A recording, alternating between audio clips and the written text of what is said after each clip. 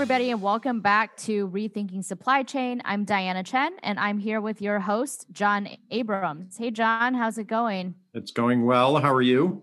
I'm doing well. I want to continue one of our previous conversations today about switching over from the physical supply chain to the digital supply chain. And for context, for anybody who missed our last episode, John and I were talking about how Chicago is the logistics hub of the country, how that came to be, and how that's, from the fact that we're centrally located in the middle of the country and from all our rail systems.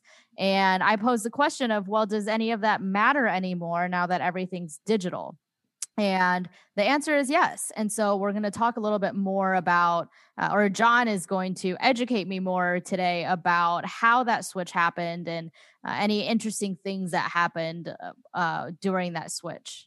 Well, I don't know that I'll educate at all, but it's always good to chat with you. And I think the reason I want to talk about the switch, if you will, from physical to digital supply chain is that, and I'll tell you a little bit about some pieces of this that I just don't know and am only starting to learn about. So the piece though that I want to talk about is the timing of the change or the migration from physical to digital supply chain. And let me first say that we're never really going to be without a physical supply chain, even if we get to the point where we have 3D printers in our homes and we can order a pair of shoes that just magically get built layer by layer in the den. There's always going to be a physical supply chain. I always am going to want that I can go to a store and pick out a tomato and purchase it. And the conveyance from the grower, from the farmer to the store, wherever I buy the tomato, the conveyance is always going to be there. So there's always going to be a supply chain, links along the way that connect a grower that makes something to me, a consumer who buys something. So we'll always have physical supply chain. And the piece, though, that I've been focused on for a long time now is the digital side of, we'll keep picking on the tomato, is the digital side of the tomato. And one might think from a distance that, well, there isn't a digital side of a tomato. It's a tomato. It's something you eat. And so there isn't a digital side, but there indeed is a digital side. And it's really important. And I don't fully appreciate the importance of it. I mean, I've been in digital stuff since the late, really mid 80s, and then started to get involved in networks and even the internet in the very late 80s and early 90s. So I just have this passion around digital things. And here's the piece that I don't fully understand, though, about the digital side. I was out golfing with my good friend, John Sviokla. John Sviokla is, I think he's Harvard undergrad, Harvard Graduate School, and a professor at Harvard. And he's done a lot of really cool things and run some really big consulting organizations in his career. We were out golfing last week because it's, as he pointed out, global warming. Therefore, in November in Chicago, you can still go out on the golf course. But that aside, what John and I were talking about was the importance, as he said, of the digital side of product, meaning the actual conveyance of that product in a, as he said, computational format is more important, more powerful than the physical side. And so this is the piece I haven't quite wrapped my head around. And John Sviokla wrote a paper a while ago, and it was, I think the title was Staple Yourself to an Order. And it was a paper that prompted folks in supply chain or in retail to think about the consumer engagement and the marketing of a product by literally, to the extent you could, stapling yourself to an order. So from the time it gets originated, from the time it gets purchased to the time that it is consumed or delivered, think about every step of the way. And he wrote that at a time where the digital side wasn't necessarily as big a deal as it is today. And here's the piece I can't get my head around, is that in John's view, we should get him on one of these episodes. He's great fun. But in his view, if the digital side is more powerful, why is that? And I have without talking to him in great depth about it, I have some ideas on why the digital side is more powerful. So let's imagine that tomato has to be recalled. And in the pure physical world, that recall tends to be a news story that is picked up from a press release that is written often by the distributor of the tomatoes. The grower doesn't necessarily pick up on the communication aspect of the dangerous tomato that has E. coli or some other thing that we shouldn't have in our homes.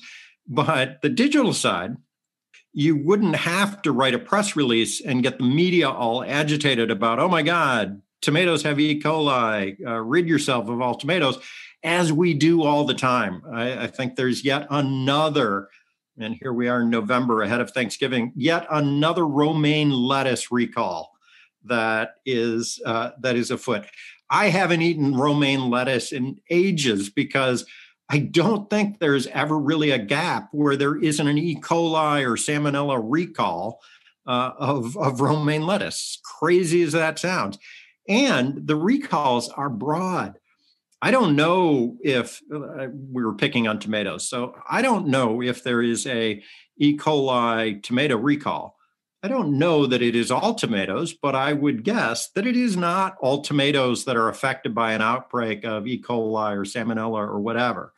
It is a particular growing area, probably a particular field, maybe even within that field, a particular set of products that were contaminated at harvest time or what have you. So we get these massive sledgehammer responses to the little bitty pin of a contamination of a product. Let's say the tomato has E. coli. The news reports will be, don't eat tomatoes because they have E. coli, much as what we see and is currently going on with romaine lettuce. Don't eat romaine lettuce. Well, what do you mean don't eat romaine lettuce? I'm sure if we actually peel back that recall, it is a specific area of the country where the romaine lettuce was grown, maybe not even in our country, or a particular set of circumstances that led to a very narrow outbreak. But yet we're all told not to, go to your fridge today and throw out the romaine lettuce. The digital side, let's get this back to digital being more powerful.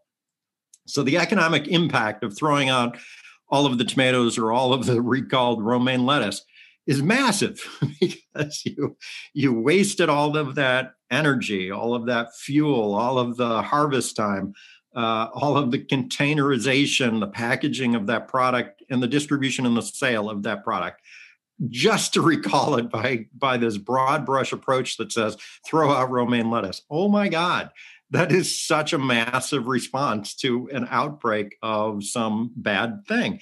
Whereas the digital side could be far more powerful because, and I don't know if this happens to you, Diana, but I'll get a message, an email from Walmart. Let's say I buy something online or at the store. I will actually get a message that says, here's your purchase history this week. And it's down to the individual SKU or the individual product, that if it's a physical product that I bought, like a lawnmower, will have the serial number of the thing that I bought. So advanced retailers know what I buy, and they're matching that up, I think now, with my credit cards that says you bought this, you paid for it this way, and we know you have it. We know you have this product. So the digital tomato recall could be very precise. It could get down to this particular harvested group of tomatoes was infected at this particular point in the supply chain and was sold at John's local Walmart store, and he bought one of them. So let's send John a targeted email or text message that says, hey, 2 days ago, you bought a tomato. I hope you didn't eat it, but let's assume you didn't eat it. It is part of a recall, so throw it out. Here's a coupon for a new tomato. Doesn't do anything to recover the energy lost on that particular tomato, but it walls off from the recall all the other tomatoes that I bought or that you bought or that hundreds of thousands of other people bought. And so we're saving, and I'm not a mathematician or a statistician, but we're saving all of this sunk cost that is otherwise wasted when we do this broad stroke recall of a product like romaine lettuce. So what I think, and again, not having gotten deep into this with my good friend John Sfiokla, but my guess is that that is just one aspect of why the digital side of supply chain is more important or more robust or more valuable, I think is the way he termed it, than the digital side, which is really something that's hard for me to wrap my head around because digital products would seem more lightweight, have less tangibility, and therefore not be as valuable. Whereas, he is looking at this and saying, no, we're thinking about it wrong. The digital side is more valuable than the physical side. That is a paradigm shift that, if that is true, and I'm just using one dimension, recalls, as a way to put a valuation on it.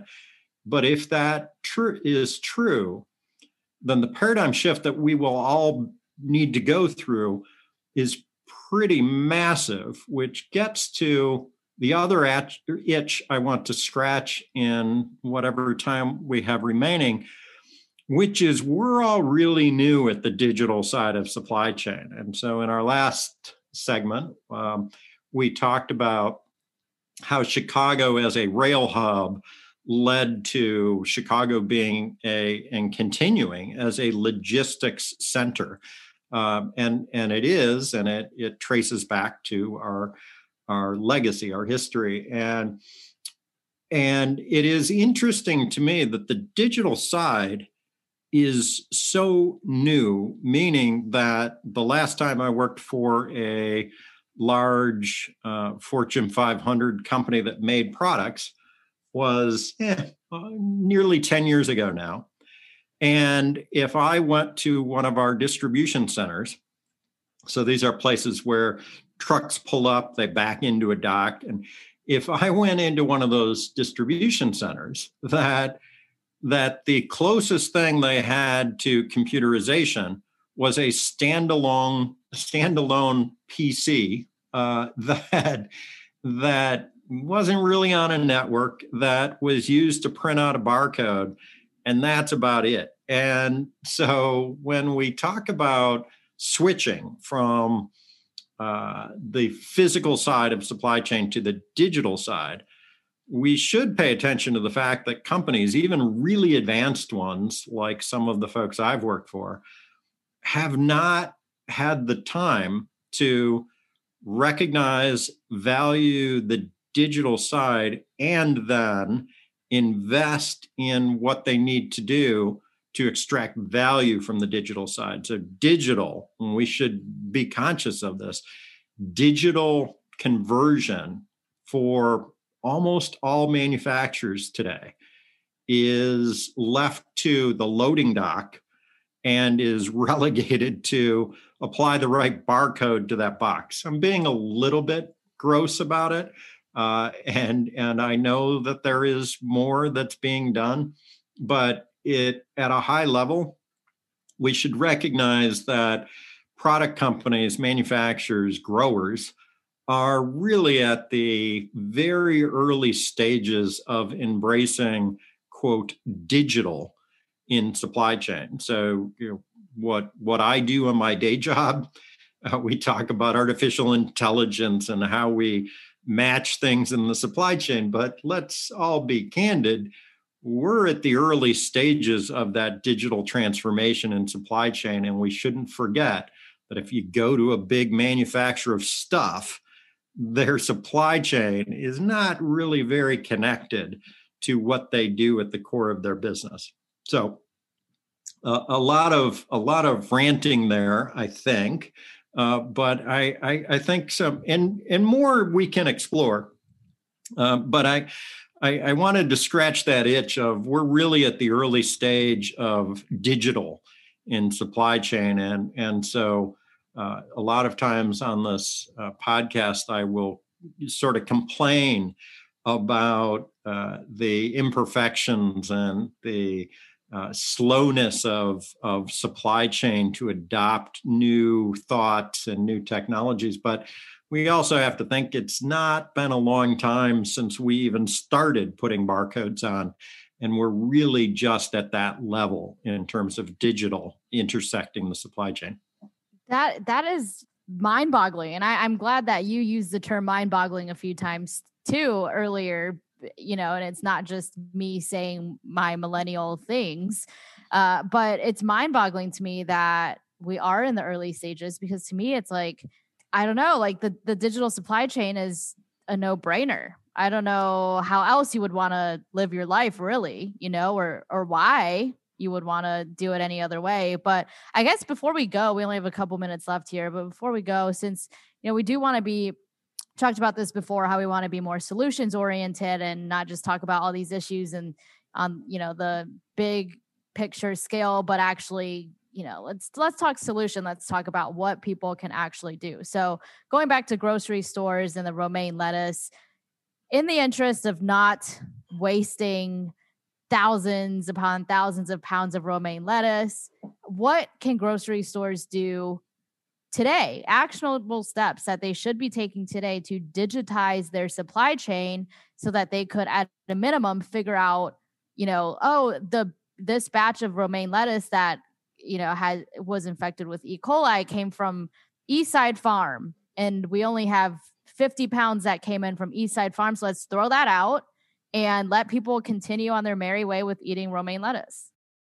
Yeah, as pedestrian as this sounds, I do think that, and let's just pick on the lettuce people, folks have built into their processes today recalls, and they're not building necessarily recall targeting or recall avoidance or the mitigation of loss as it results in a recall. So we take something like a recall and we buy insurance against it, and we do all of these things that really make the traditional approach a normal part of how we operate. And so I think the first piece is not to go buy some system or figure out how you do email targeting in the case of a recall. Not that any of that's bad, rock on if you're at that level, but I think is to first realize that we don't have to operate in the environment that we've conditioned ourselves to operate in. And so to start thinking from a marketing and a consumer engagement perspective, how do we stop wasting people's time, energy, and resources by thinking differently about a problem like recalls? And if you start there, that we don't have to just survive the paradigm we've created, but we can actually create a different model, that will lead you to lots of different ways to solve that problem, maybe in ways similar to what I've talked about, or maybe in way better, way more efficient ways. And so, first, recognize that problems like this are not something we should memorialize and build concrete around, but are problems that we should be coming up with clever and more efficient ways to solve. And I think it starts there. So not a recommendation to go buy product X as much as it is to just halt the normal thinking, the traditional approach, and start thinking there could be a better way. And that will lead us and lead teams of people to solve in a different way. Right. It really does just start with that mindset shift before any action can really be taken. Yeah. And one of the frustrating things, because on this podcast, we often will have the millennial and Gen Z folks, because I'm always looking to get that thought. One of my fears, now that we've listened to folks on my team and others as guests, one of my fears is that that generation is not, they believe that the solutions are more advanced than they are. And so it's gonna take some real motivation and dedication to say, hey, things are really in a different state than I expected them. I need to understand that in order to come up with solutions for it. Yeah, for sure. For sure. All right. Well, thanks, John. I think we got to wrap up before we, drone on far beyond our normal podcasting time. But we'll be back again to chat more about supply chain. Thank you, listeners, all for tuning in. We will be back again soon. Thanks, John. I really enjoyed this conversation. As you know, I love the episodes with just the two of us because I get to participate a little more, but we are looking forward to having more guests on in the future. So thanks everybody for listening. We'll be back again soon. Thank you for listening to the Rethinking Supply Chain podcast. It's brought to you by Venzee, intelligent product content distribution for enterprise commerce. Learn more and say hello to us at Venzee.com. That's VENZEE.com.